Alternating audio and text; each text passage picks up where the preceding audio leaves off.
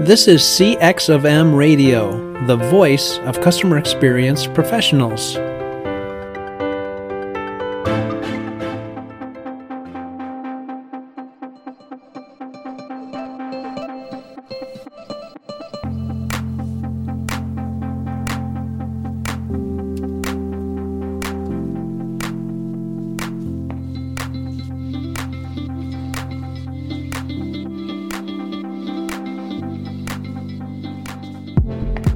Hello, and welcome to another World of UX podcast. This is your host, Darren Hood. Thanks, everybody, for taking the time to join us on today, and a very special welcome to those of you joining us for the first time. We are continuing our anniversary celebration into June. 3 years now that the podcast has been airing. We're excited about the 3 years, excited to be able to just spend time just giving back to the UX community, trying to help people maintain focus on the North Star of where the discipline should be going, helping people in the discipline understand what they should be able to do or what they should be doing in order to continue to develop, including different things to help people represent the discipline properly. That's the purpose of this podcast. We want to help any and everybody who wants help, and anybody who doesn't. Hey, we're going to shine the light and let people know this is not good. Make sure you're not doing this anymore. This is not good. Make sure that you steer people in the right direction. But none of the things we say, I don't know why I'm saying this, but I'm saying it. None of the things we say or do in this show are personal, even if we may know of someone who's doing some of the things that we present or some of the things that we're trying to shed light regarding. We're simply trying to point people in the right direction. This is a labor of love on my part. Every dime that goes into producing this show comes out of my pocket, and I do it because I want to. I do it because I was asked to, first and foremost, and then I do it because I want to. And so I just think it's important to make those things plain. We are continuing with the new UXer Symposium. Today is session number 3, and I've got 4 UXers. Yeah, give it up, give it up. I've got 4 more new UXers with me on today. And so, the way I approach this, I like to introduce people in alphabetical name by first name. And so we're going to dive right in here with today's new UXers. And we're going to, everybody's going to share who they are, how long they've been in UX, how they got into UX, and anything else that you think might be of interest. Feel free to branch off and share those things. But we are going to start off with today's introductions with Clarissa, all the way from the other side of the pond, spending the late part of her day with us today. Clarissa, go ahead and tell the people who you are and give them your particulars. Thank you, Darren. So yes, my name is Clarissa. I am a senior user researcher at the, wait for it, Medicines and Healthcare Products Regulatory Agency, also known as the MHRA, and I hail from London in the UK. I've been in UX for just over a year. I landed my first user experience research role last year. And how I got into UX is originally, when I was a teenager, I wanted to become a doctor. And I had this idea in my head that I wanted to help people in the healthcare sector and get the care they need. But through different life events, I realized that I wasn't going to become a doctor. And instead, I built an interest in, science. So I did my undergraduate degree in medical genetics at Queen Mary University of London. And there I built a foundational understanding of what it means to conduct research properly. And then I also built an understanding that I hate labs. And that was the predominant part of that degree. So I had to find a way to pivot. And so I won a scholarship from what's called the Wellcome Trust in the UK to do my own research project in my final year. And I did that on the effects of antidepressants on sleep and dream quality. And that's where I kind of learned that I really enjoy qualitative research, speaking to people about their experience of healthcare. And that's kind of really sparked my interest in going into a field like this. And I've done lots of different pivots. I've worked in academia, in research roles. I've worked in the National Health Service in the UK, in more like recruiting facing roles.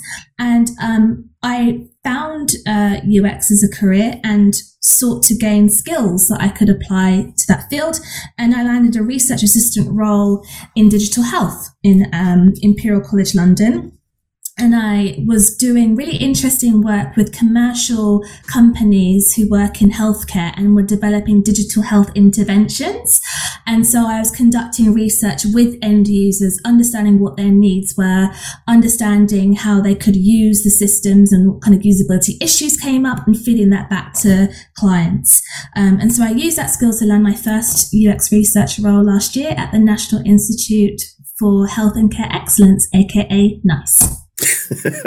Another acronym. Yeah. Introducing where I work at parties has not gotten easier over the years. So.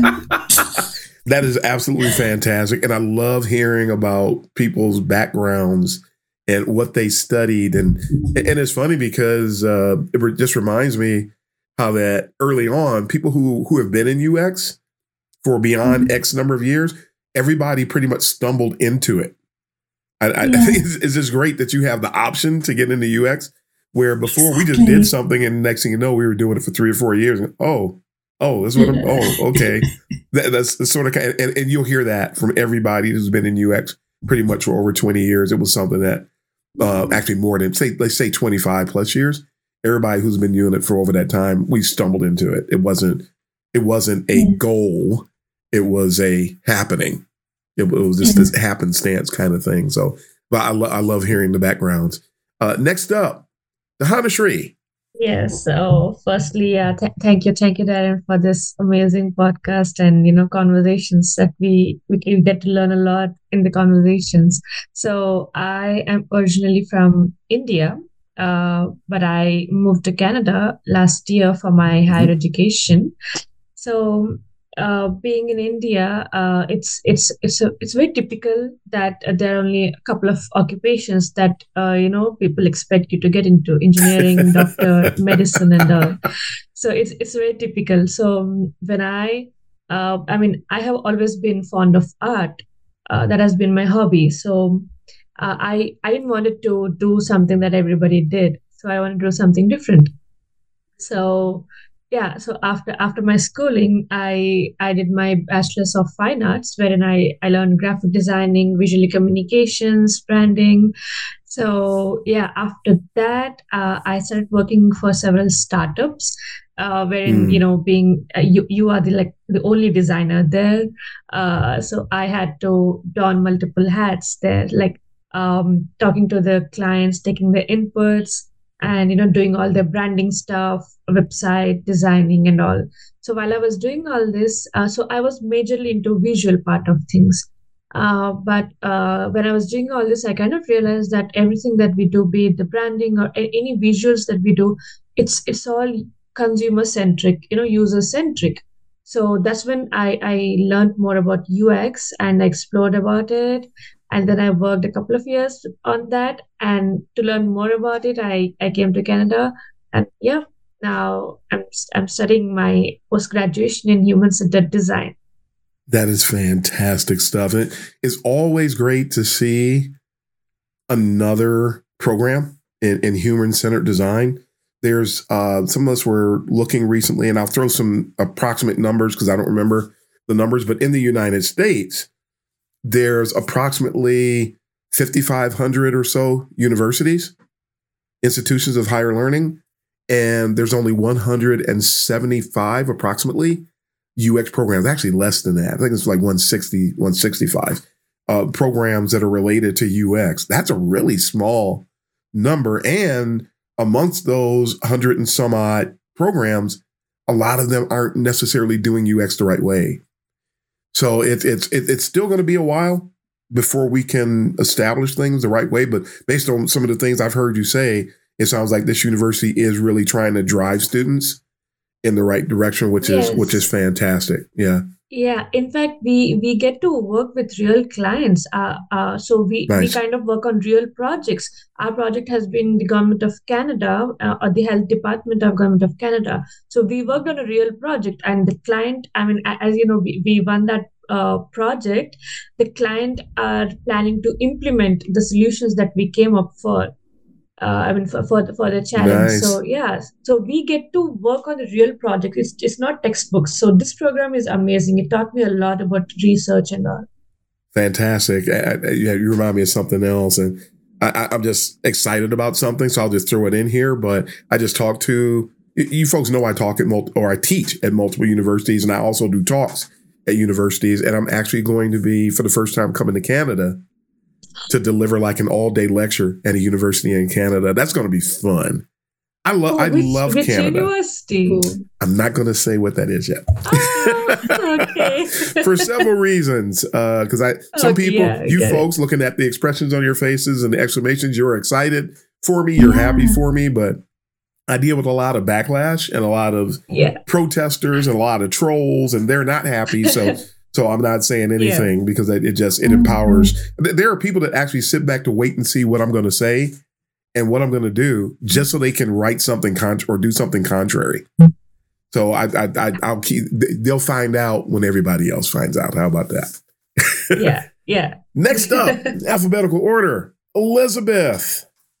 Hello, everyone. I'm super excited to be here. I will say I don't normally do these things. I've been super busy for the past 2 years, so I haven't been able to like get out there and engage with people, but now I am, and I'm so excited to be here and meet all sorts of new people. So I'll start off with my background. I kind of par for the course took a really windy path in order to get here.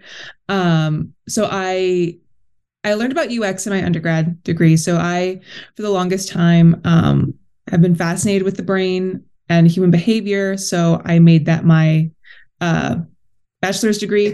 I got my bachelor's in neuroscience from the University of California in Los Angeles.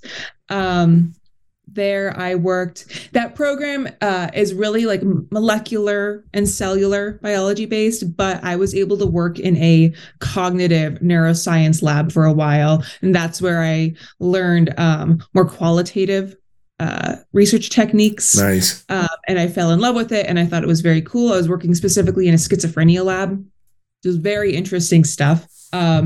But like Clarissa, I did not like working in a lab. Learned that pretty quickly. And it was in that lab. Being in the lab didn't affect this very much, but I remember the day that I discovered UX, specifically the day that I discovered it, because I was in the lab, I was doing some work, I was checking my email, and I saw this post for a job at a video game company called User Research Moderator. So a research moderator, it's the company Activision, the big video game company. Oh, wow. And I was like, what is user research? It's like, it said you need a background in psychology or sociology, like running studies. And I'm like, oh, I've kind of done that. What is this? And then from there, I was back in 2018. From there, I was like, okay, I am fascinated with this. What is this? I'm gonna learn more about it. So I actually, I started taking some courses at Santa Monica College. For anyone who's unfamiliar, Santa Monica College is a 2-year community college in Santa Monica, California, and Los Angeles. And they offer user experience design courses at the community college level, which is very cool. That's kind of unheard of. So I started taking classes there, fell in love with the discipline, wanted to do more, and started getting jobs here and there. I did some volunteering for a augmented reality video game startup, doing some usability testing on their game.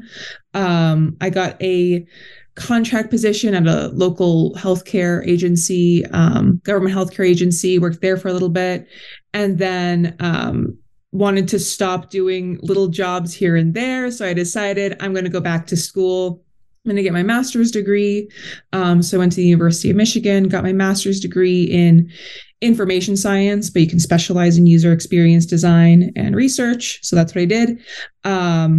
And while I was there, I interned at all sorts of places. I interned in the financial tech industry, interned in healthcare, just wrapped up an internship in service design over at NASA, and interned in the networking world, which is where I am currently at, because now I work at Cisco Meraki, one of their networking tools. So I just wrapped up my master's degree. I graduated at the end of April and started working at Cisco on Tuesday, full time. So congratulations. Fantastic. Wow, fantastic stuff. That's amazing. See, look at the path. Look at all this fantastic stuff. And go Bruins, by the way. That's one of the universities that I teach at. Mm-hmm. I love teaching at UCLA. So fantastic stuff. Yeah. Mm-hmm. This is inspiring. And isn't it funny how a job post, did you apply for that job at Activision? I didn't, because it was an internship, and I saw it my last quarter of my program. And you had to be a student returning in order to apply. And I'm like, damn, I just missed out on it. Yeah, I just want to clarify. It got me on the path. It got me on the path for sure. Yes, and that's my point. Isn't it amazing? Job postings do more than what people think they do. Job postings can be an inspiration. It inspired Elizabeth, and it inspires some other people. And I just to pause here for a moment, something for new UXers, make it a point to study job posts. There's a lot of job posts that are written improperly. They're inaccurate. We want an entry-level UXer with 15 billion years of experience. You'll come across that kind of thing. Ignore the number of years that they say they want, and look at the fact that they want an entry-level person, and just go ahead and apply. So I want to say that first and foremost. But there's a lot to be learned from job descriptions, especially as it pertains to guiding your own personal growth. Look at what skills they require, or what skills they say they require for the position, and always examine your acumen against what they want, because it will help you to understand where you need to develop. You may never apply for the job. That doesn't mean that it's not providing you with data. So embrace that data, and it can be an inspiration. It can help be a guide. Just some fantastic things. I just thought I'd drop that little nugget there. And UXer number 4 for this session, before we get into our main content here, Mr. Ray Butler, or as he says on the screen in Zoom, Mr. B. We don't know him as B. Ray Butler, but we will introduce him as Mr. B. Ray Butler. Take it away, Ray. I'm Ray Butler. I go by Ray. I've been a UXer for a little bit over 3 years in terms of just calling myself a UX designer. I started somewhere along this journey around, say, 2017, I think, but I didn't know what UX was. I didn't even know that there was an actual job position, anything. Didn't know nothing about portfolios. And when I actually had a couple of gigs going, and when I tried to transition to full-time employment, I was like, what the heck do we need with a portfolio? It just made no sense to me because of a lot of ignorance that I had. But I started in tech back in the late 90s in telecommunications. 9/11 took a toll on my career at that time. And the only thing that I could find that would sustain my livelihood was trucking. So I didn't plan to stay there as long as I did. Next thing you know, fast forward through time, I have a trucking company and I'm running a small business. But I wasn't happy. So I always have had a passion for tech, even from a little kid. And that's really where my heart was beating for, was to go back to tech. But I was like, okay, I'm kind of up in age. Don't really have the time to actually enroll into college. The online courses and things like that was something that was new to me. Not that I didn't know they existed, but back in those days, you didn't have that. So I still sort of had that mentality that I had previously regarding tech, that you should be at an institution receiving sound instruction, things of that nature. Fast forward a little bit, once I started, These were small companies, little startups that I was trying to find work. I had kind of scouted word of mouth, things of that nature. I had been building websites for quite some time, going all the way back to the 90s, actually, when websites were going for $200. so I didn't sell them. I always had my own websites for my business. That said, I was curious. I sort of went down this rabbit hole, just being curious as to how can I make things better to attract employees. So I started thinking about that experience with my website, finding out information about my company, and next thing you know, good old Google led me down a trail of information architecture. And I'm like, what is this? So I'm reading all this dry material on information architecture. It was dry to my wife, at least. And I'm feeling all giddy. And I just kept on. I was like, man, this is the most fascinating stuff in the world. What the heck? Yeah.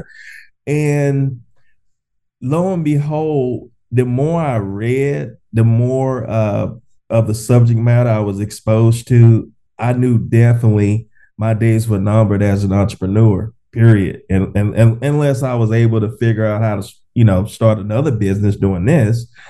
So I figured that my wife was kind of leaning towards, after I convinced her, she was kind of leaning towards website design, because that's all we knew in terms of building apps and stuff like that was web design. I knew I didn't want to do that. I stumbled across the label UX in the midst of all this. And that's when I really started pushing this label UX designer push. I worked with some great individuals that were contractors. They were far more advanced in UX design than myself. And I thought, man, that's what I want. That's what I want. The problem is that we all were contractors, and who knows how long we were going to stay. And in terms of mentoring, that was non-existent, because everybody that's receiving pay, pretty much the expectations were already set in stone. This is not a let me hold your hand or anything like that. You kind of had to roll with the punches. So I did that, and I still didn't have full-time employment. I was just going through the motions.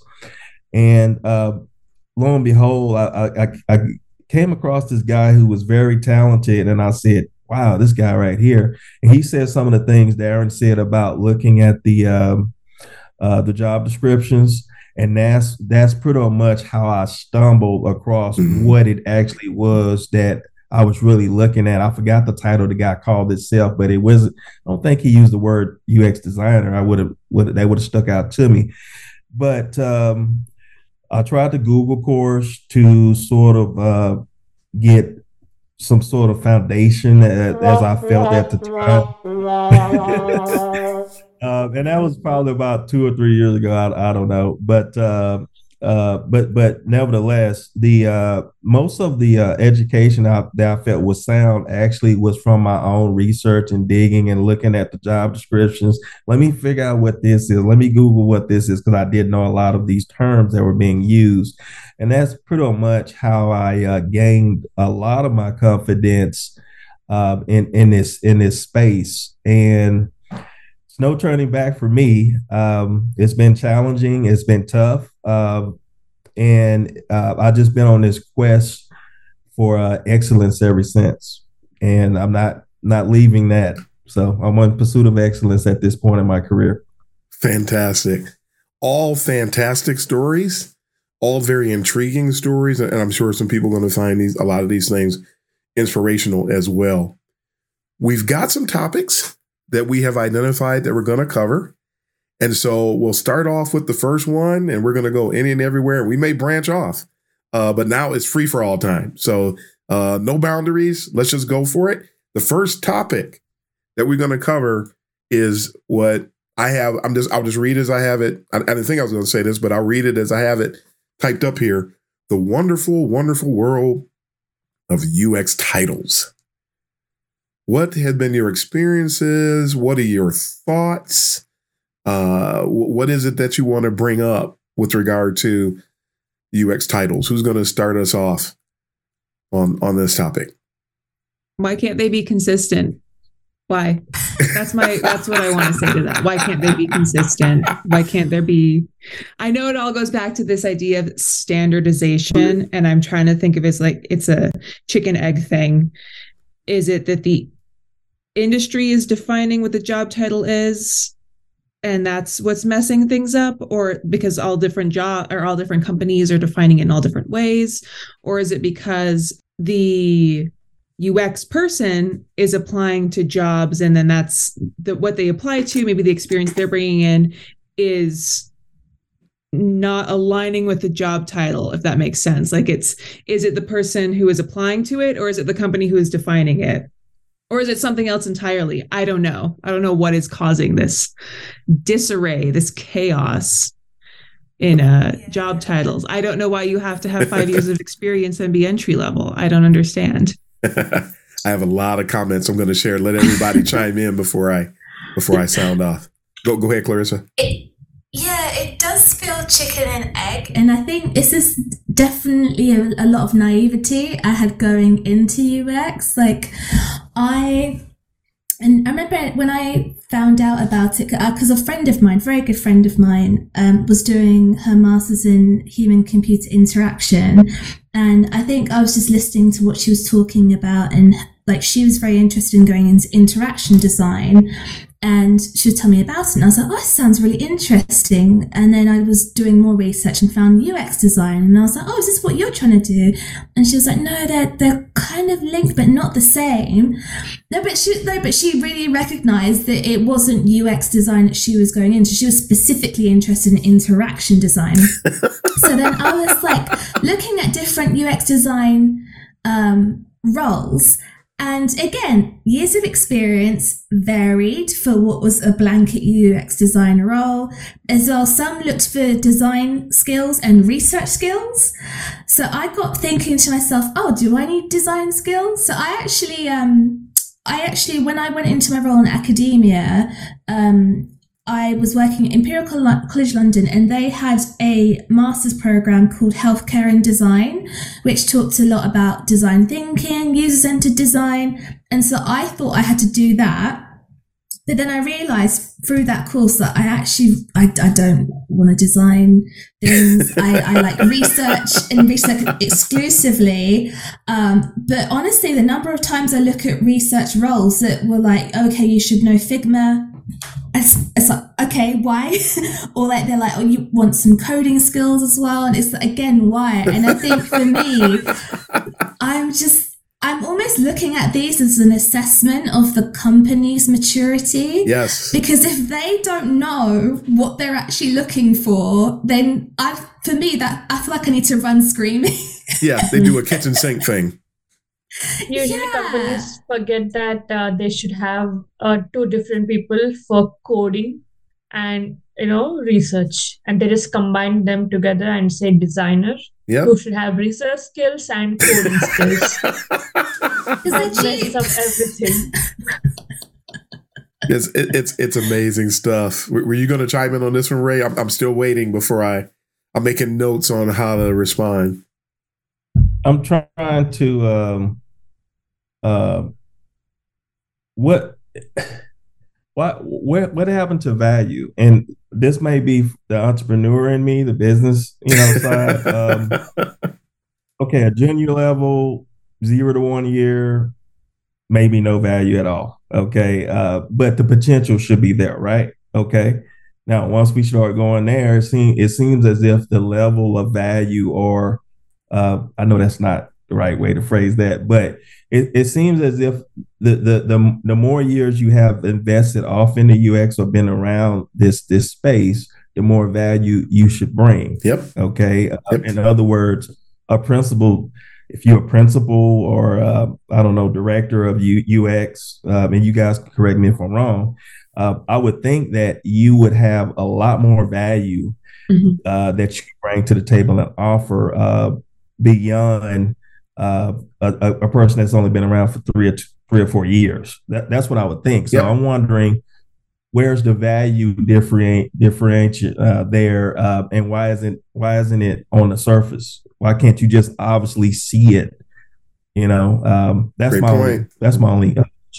Great point. Great point. Yeah, I think to that point about value, I know what you mean when you say like maybe not the right word, but I think the value that someone brings at different levels is going to be different.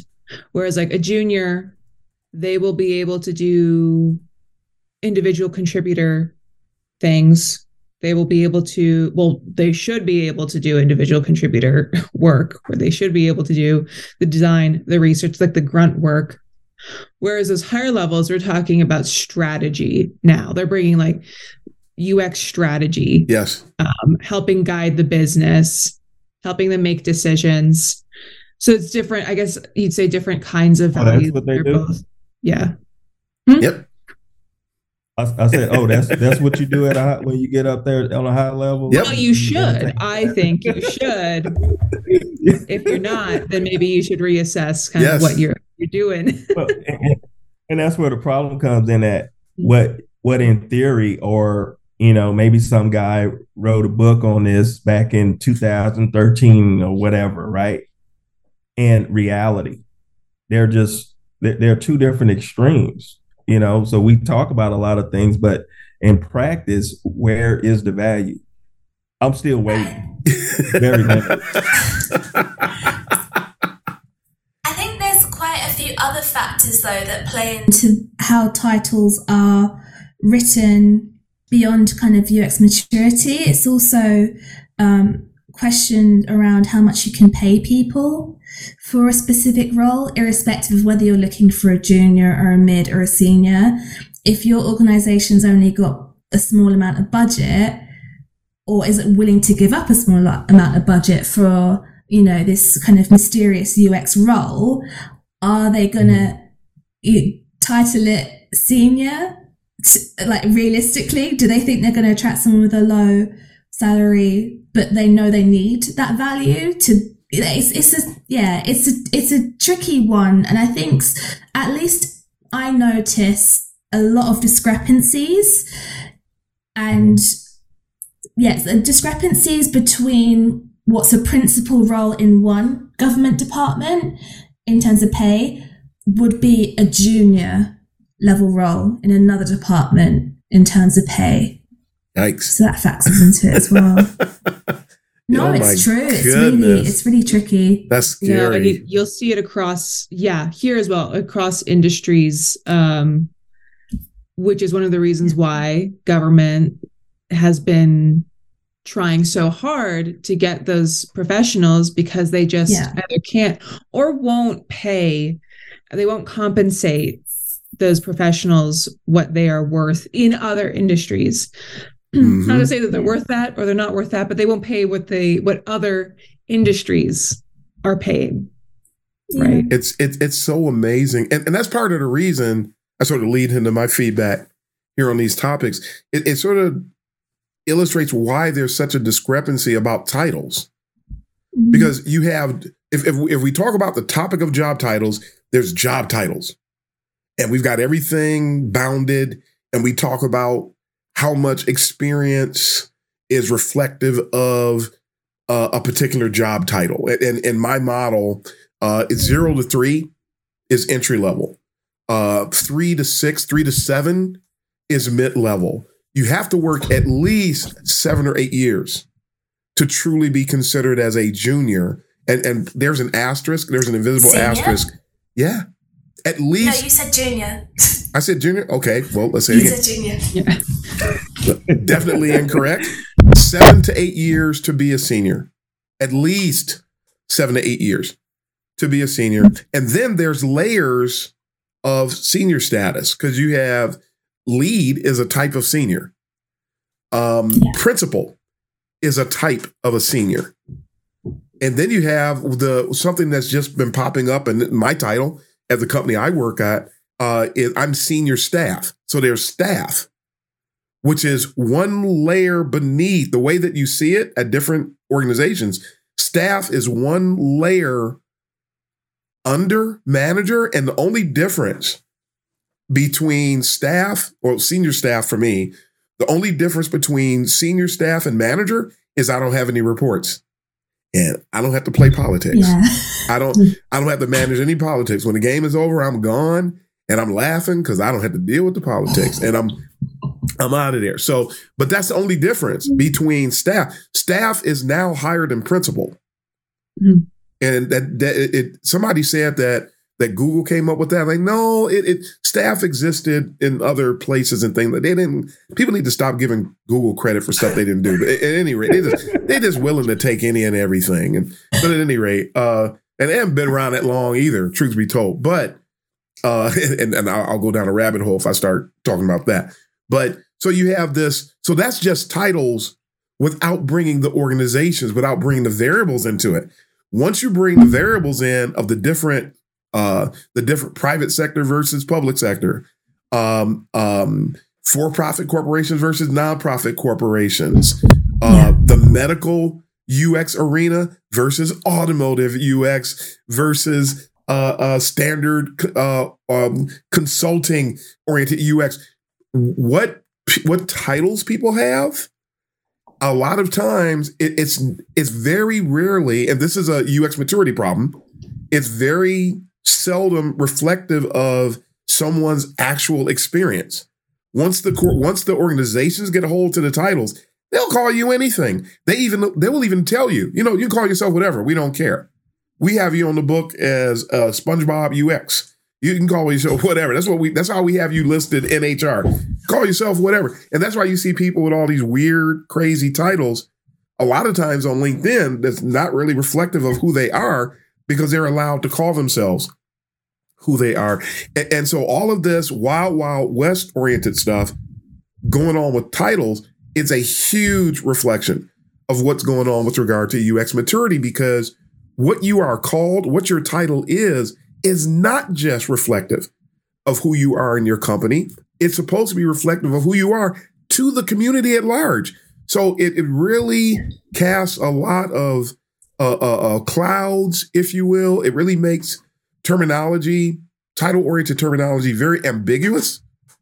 And so we should be able to look at your title and understand I should be able to see your title and understand who I'm talking to. Yeah. Why can't I do that? Why can't I do that?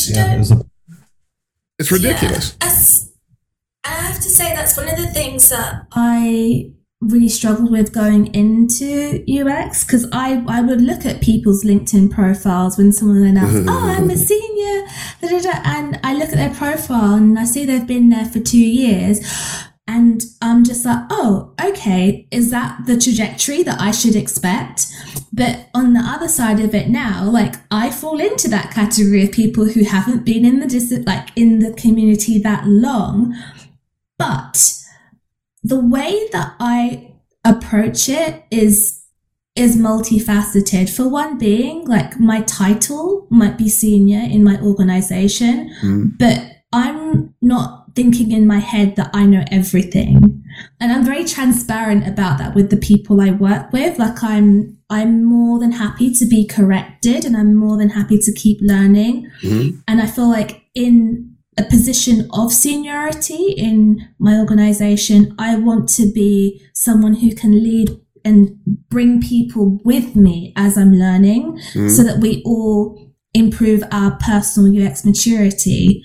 And I think as well, there's something about, and I know we'll talk about this eventually, I'm very keen not to be a charlatan, and I'm very keen on learning from the correct and reputable sources as part of my journey, whereas I'm very aware, as we are all in this forum, that there are some interesting ideas about what UX is and what it isn't. And I want to be a part of the community who can advocate for what UX truly is, and can make sure that we do things that bring value to an organization. So it's like, if it's between me and someone who isn't for that, I'd rather win out. Yeah. Do you know what I mean? Yes. I believe so much about the importance, particularly because I'm so passionate in the healthcare space. We in the UK are going through a huge transformation in lots of different arenas of healthcare, where there's a huge focus on digital, there's a huge focus on digitizing patient and public experiences. And it's like, I want to be a part of the community who's going to get it right, not part of the community who's wants to rest their laurels on fake titles for their own ego. Pure UX versus the cult. Exactly. That's where I make peace, where I introduce myself as the senior user researcher at this organization, and I see people's faces go, huh? That's how I make peace in that moment. It's like, you can go, for now, but you'll see, like, I'm not joking around here. I mean business. No, I get you. Do you know what I mean? Yeah. I love that. Because I wonder, well, what you said just made me think, like, I wonder how much of this confusion, Darren was talking about all these, the variables that we introduced, but I wonder how much of it is also owed to the fact that those who are making these job descriptions, it may be HR, it may be the hiring manager, probably the hiring manager and the team that is there, who even if they say they have 10 to 15 years of experience in the field, but they never learned the discipline properly to begin with. And now they're taking their misunderstandings and applying it. But because they have X number of years, they're not getting questioned. And when they do get questioned, it's, no, I know what I'm talking about. I've been doing this for 15 years. How much of it is that? That is what I'm wondering. I don't know how much of it is that, but I wonder how much of it is that. I think about that because I was thinking, totally unrelated, but I was watching I was listening to a different podcast, and they were talking about the Dunning-Kruger effect, which I think we're all familiar with, but the Dunning-Kruger effect, which is, it can be particularly, those who are self-taught can be particularly susceptible. I'm not saying that we are. I know a lot of people here are self-taught, but you can be susceptible to it because if you don't know what you don't know and you're relying on sources that are already wrong, you're teaching yourself things that are incorrect. And so you think that you've reached this level of expertise, whereas you're not surrounding yourself with the actual practitioners who do pure UX. So you're at the tippy top of the high confidence but low knowledge, and you just kind of stay there. Ooh. And those are the people who are making job descriptions. Those are the ones who are running these different teams across these industries. I wonder, this is a theory, this is what I'm thinking, but I think it would help explain a lot of things as well, a lot of the issues that we see in the field right now. The Hanashri? So speaking of who writes the job description, this might sound really lame, but I once was an intern at a firm, and the HR just came to me and told me, write a job description for a UX designer to post on social media. Wow. Shut the front door. And we only can imagine how often that's happening. Exactly. At that point, I didn't really think of it, how serious that is. But now I understand, because sometimes when we read, as Clarissa was saying, you have to do research, you have to do coding and everything as a designer. And then, those kind of descriptions, maybe they were written by people like me who knew nothing. I just literally went into Google and researched what are the job roles of a UX designer. Just put it there. You just reminded me of something, and I want to throw this out here, and then I have a commentary. And I think it's really key, something I want to say behind what Clarissa and Elizabeth just mentioned. But the history of job titles is that I want to talk about this, and then something else you just mentioned as well. The history of job titles, that originally most people were either interaction designers, which is funny based on that other story that was said earlier, or mostly early on, like the late 90s and the early to mid 2000s, most of us were called information architects.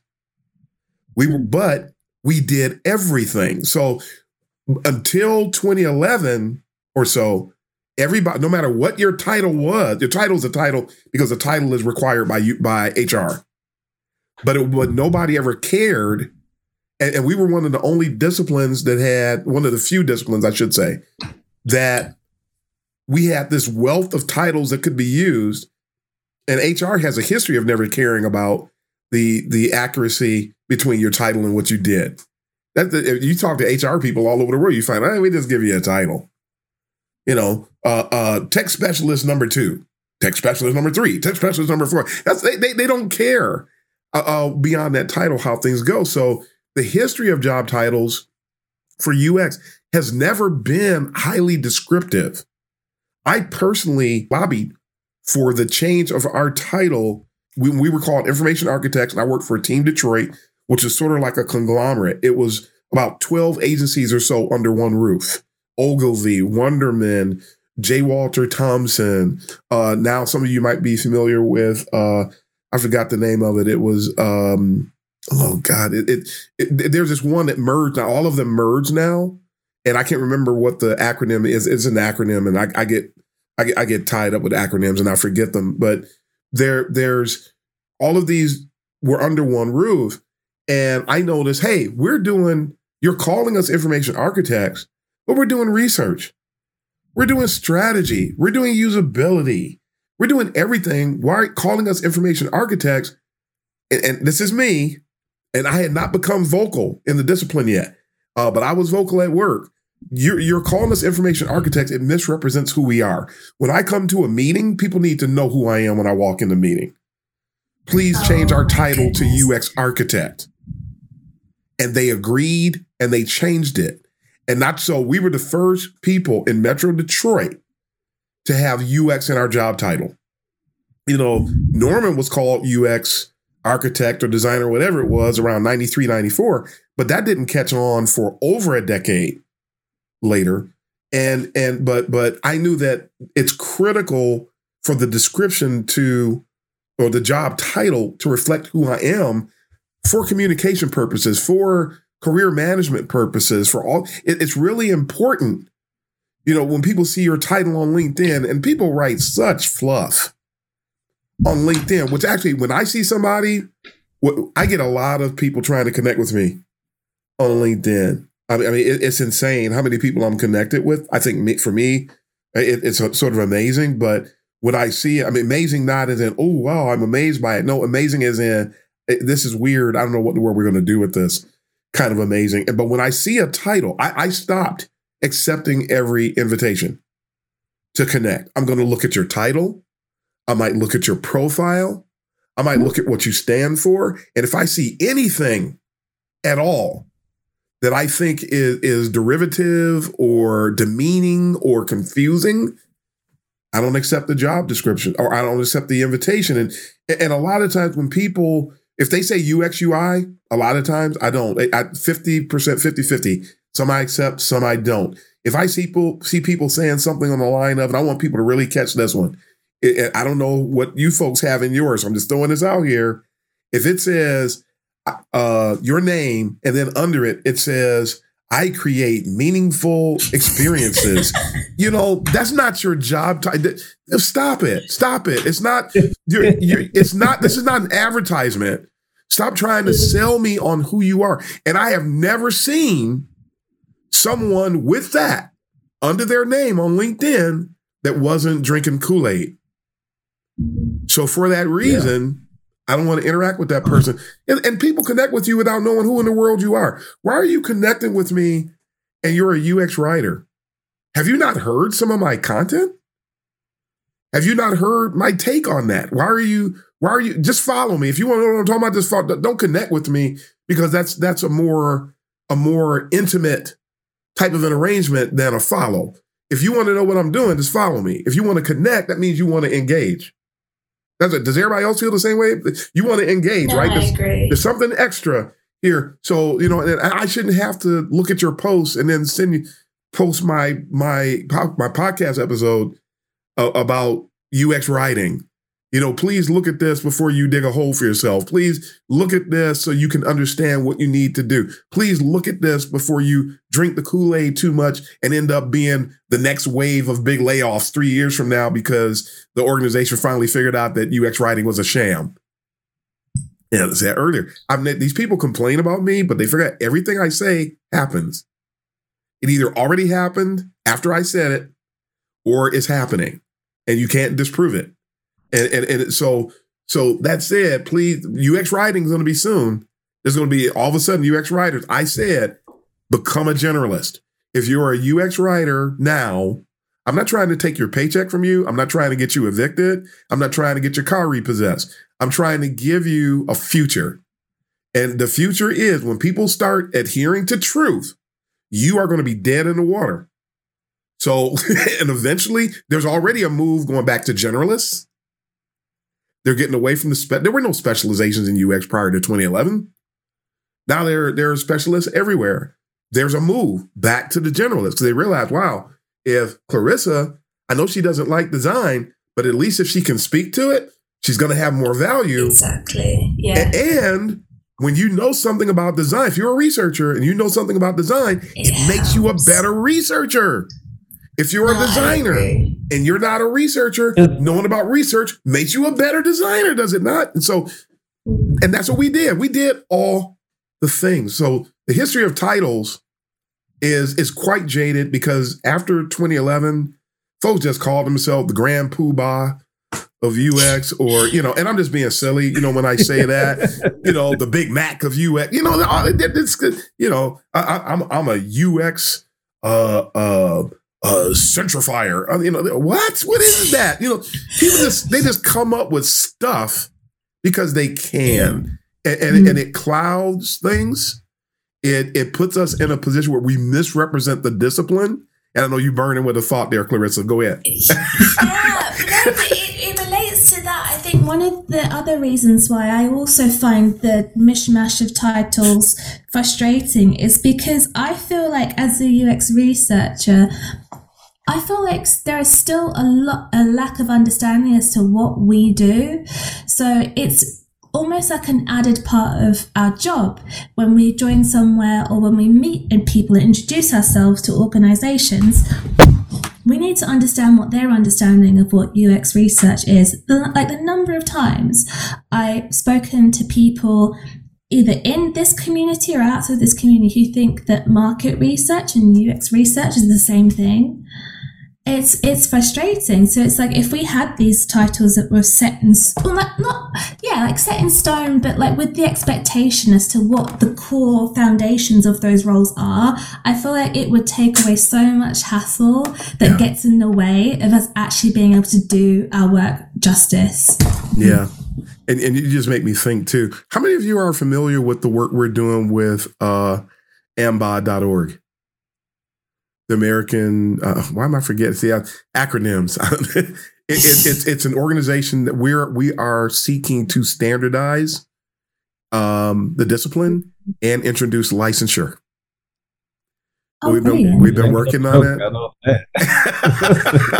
We've been working. I've seen it.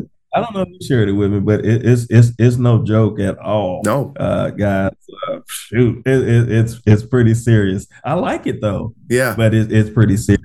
I had a question there. Go ahead. Once you finish. Okay. So hold that thought, and let me get two more things because I'll forget. This one, I think you folks are going to love. I'm interested in hearing your feedback.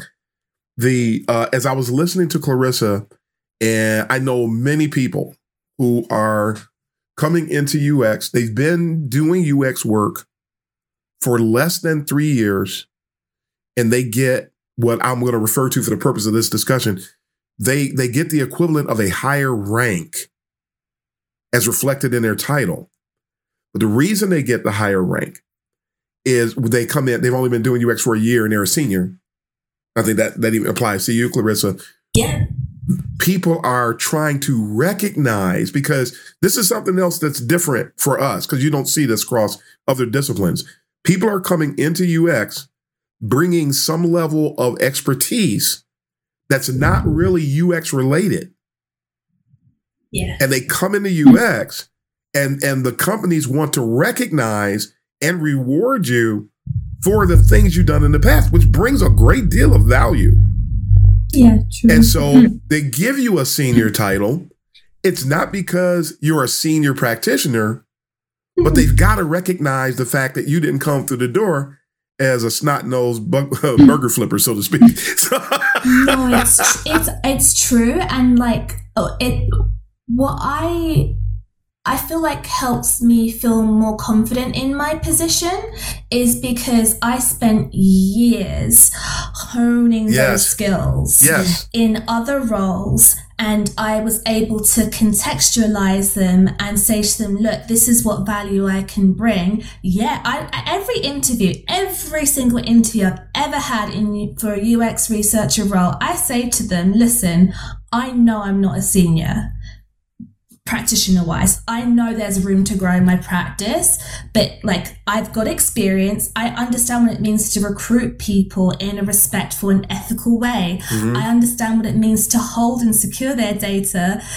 compliant with these things that we need to be compliant to. So there's a lot of people who I speak to who are in the research space widely, who don't think it's necessary to have some sort of ethics review before you go out and do research. Yes. There's a lot of people who think it's okay to stick, some people's details in a Google Doc that hasn't got a password on it. There's a lot of people who think that it's okay to just do research without a plan, without success measures that you can document and attribute to and to share that. So I agree with you. There's a lot of work that I've been doing to hone in on my research practitioner skills. The research bit is easy in UX research. It's the other bits, like figuring out who you need to bring in at what point in the project, figuring out how to manage people's expectations when they say to you, can you do research in 2 weeks? And you're like, no, this is why. They're like, can't you do a survey? And I'm like, hell no. Let me tell you why I hate surveys and we're not doing one. So it's those other bits when you're managing people rather than managing your research skills, because that bit's honestly, it's easy. See, and that's fantastic. You just demonstrated that just in that, because a lot of entry-level folks, they don't know any of the stuff that you just mentioned. So to give you an entry-level title would be an offense. Yeah. The thing that, here's the part I'm curious to hear what you folks are going to, because I said all that to say this. I think there should be another title. I think another title needs to be introduced to that hierarchy of UX rank, if you will, that is indicative of people who achieve senior because we're acknowledging the relevance of past experience and knowledge. What that title is or what you interject, I don't know. I don't know. But there needs to be something because, again, the title helps me know who I'm talking to. So if somebody had, I've met people, I've worked with one other person in my career, only one, who got a senior title very early on. And on one hand, they shouldn't have had the title because that person was an intern that slid right into the role. And I guess they were just impressed by the person. And so they gave them a senior title. So that's a bad path. Nobody should do that. It's bad for the company. It's bad for the discipline. It's bad for that individual. But the person did demonstrate a lot of demeanor, and they were a huge part of my success that I had at that organization. So shout out if that person hears that, they know who I'm talking about. But because that person listens to the show. But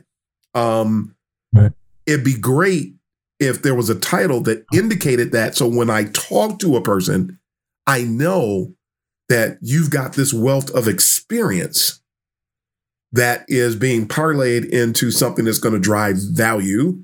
Back to Ray's word, in the organization. On the flip side of that, I've worked with people. I worked with somebody who had a master's from a very prestigious university, one of the most prestigious universities in the country, and they brought nothing to the table from a UX perspective. So, there's some of the cases people need to demonstrate that they bring value before giving them this new proposed rank that I'm talking about. And in other cases, you don't give it to them at all. Because not only was the person a market researcher that sort of faked their way into a UX role. This person, look at that. Look at this person actually interviewed for my role. We both interviewed for a UX manager role at an organization. I got the job. They didn't. They created a job for that person and put them in that role, but they were a market researcher. They weren't a UX researcher. And the person had absolutely no intention whatsoever on cooperating with the Black guy that got the role that they really wanted. Mm, yeah. So, there's, different things to consider. And sadly, only sound levels of UX maturity are going to handle those situations the right way. And I could go on a tangent about that because I know when a company is not very UX mature because they do or don't want to deal with somebody with heightened years of experience in the discipline. They'd rather hire a Clarissa than a Darren. Yeah. Mm-hmm. Yeah. And I don't take offense to that either. I do feel for people who I know have way more experience than me, but are face barriers to employment, and I do recognize people. Yeah, we face the Hoover Dam. Before I comment on that, I know, Ray, did you get your? I don't want to speak before you've been holding a question in, and I don't want to comment yet. Before, yeah, go ahead, Ray. Before you lose that thought.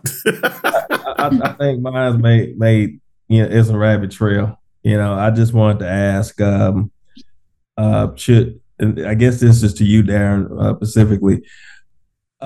Shouldn't researchers have some sort of perspective on understanding of design? They're doing heuristic analysis, things of that nature. So I don't know. Could you answer that question? Absolutely.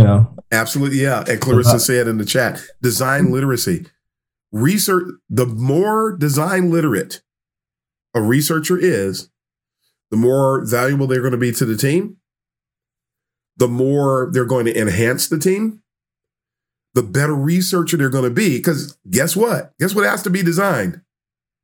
Research. Yeah. And so when research is not designed well, which I see a lot, that's why we see people, those stupid polls that have all but disappeared on LinkedIn now. Which one of these designs do you like better? And then they claim they're doing research. They claim they're doing A/B testing. Yeah, they claim. If you look up A/B testing, that is not how you do an A/B test. A/B testing isn't qualitative. It's stuff like that. Research is serious. Let's not play games here. Yes, yeah, terrible. So yes, the more you know, because again, there were no specializations prior to 2011, and a lot of people have found their way. There was no PhD to UXR movement until just recently. They even have their own group on Facebook. There's a PhD to UXR movement, and that's really the land of entitlement for the most part. They don't have any business acumen, most of them. They expect UXR to behave the same way that research did when they were in academia. It does not. And so we've got problems because now these people, there's also a parallel move. People are starting to separate UX research from UX. They're trying to create they're like taking a big sawing off the research part and trying to create an island and float off and be on their own. That's misguided. It ignores the history of the discipline. It ignores the proper definitions of the discipline. We are one and the same. And you folks have probably seen my pillars of UX illustration with the 4 pillars and the landscape, and it's got the heuristics and usability, information architecture, UX research, and interaction and interface design. We're all part of the same. UX is really an umbrella acronym that's referring to all of these things collectively. So when you try to split and go in one direction, now you've got, every time you split one of those pillars off, you have one less wheel on your car. Good luck trying to make it on that cross-country trip, so to speak. It's not going to work. Mm-hmm. And each of those 4 pillars is intertwined to the extent you can't get usability done without digging into some research. You can't really get research done without having some knowledge of information architecture. You can't really look at heuristics and usability without considering interaction design principles. And interaction design principles have nothing without a lot of the other components associated with UX. So these things are all critical. And people are trying to, because they don't know what UX is. And a lot of people today are not interested in standards because they like the anarchy, the potential of anarchy. Because now if UX becomes a discipline of anarchy, nobody has to be accountable to anything. Mm-hmm. They just do their own thing. And so that's the part of the problem. And people like the one post where people say that some of the stuff, these people out here are talking about this outdated stuff. If I was trying to get a design done, would I be considerate of information architecture, or would I just rather crazy eight my way through the thing?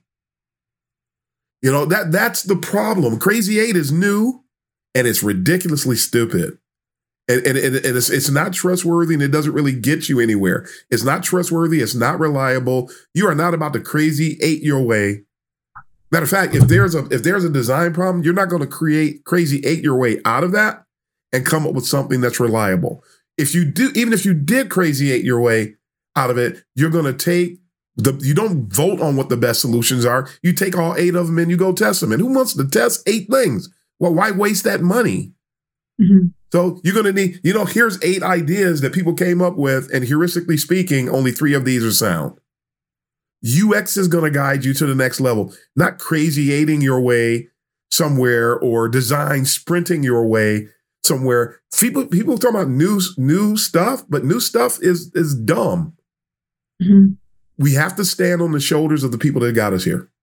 Yeah, when you say new, so I'm kind of curious, like where you draw the line between new, like when does new start? I've heard 2011, things were different before 2011. Yeah. Compared to now. Is that your cutoff point for when like you started seeing this influx of people renaming things that we already had literature we already knew existed, like, or creating new methods that aren't really new methods. They're just, as Clarissa pointed out, bastardized versions of other methods that aren't being implemented properly. Like when would you say that started?